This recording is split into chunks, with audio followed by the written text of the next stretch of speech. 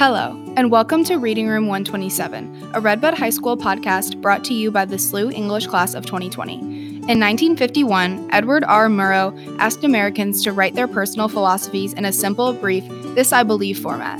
It is 69 years later, and his original request lives on. So what do we believe? What personal philosophies guide us as teens living in today's America? Let's find out.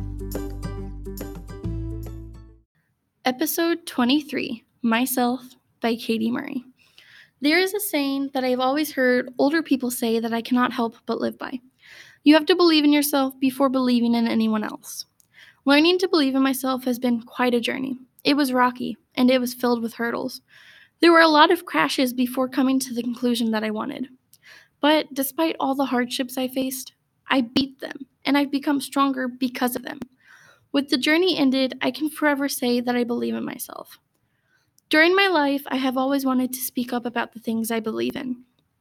I didn't have a voice in my earlier years in life because I didn't believe my voice mattered.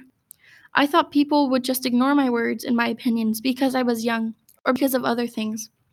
Slowly, though, I realized that my voice does matter, even if it only causes a tiny tremor next to someone else's mighty roar. This realization came with believing in myself and helped add confidence to my daily person.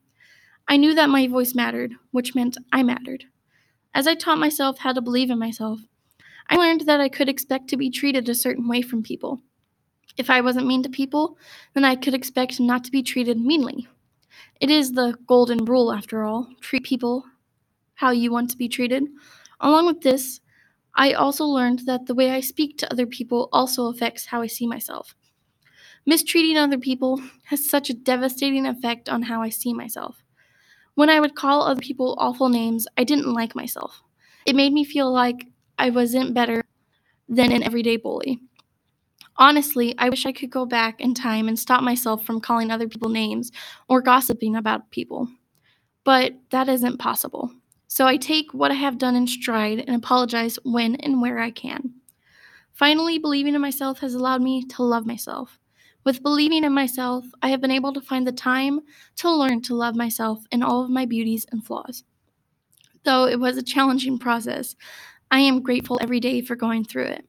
Most people today are not confident in themselves, but I'm glad to say I am. The most captivating thing in the world to me is myself. Sure, that might sound selfish, but it is a great thing to say.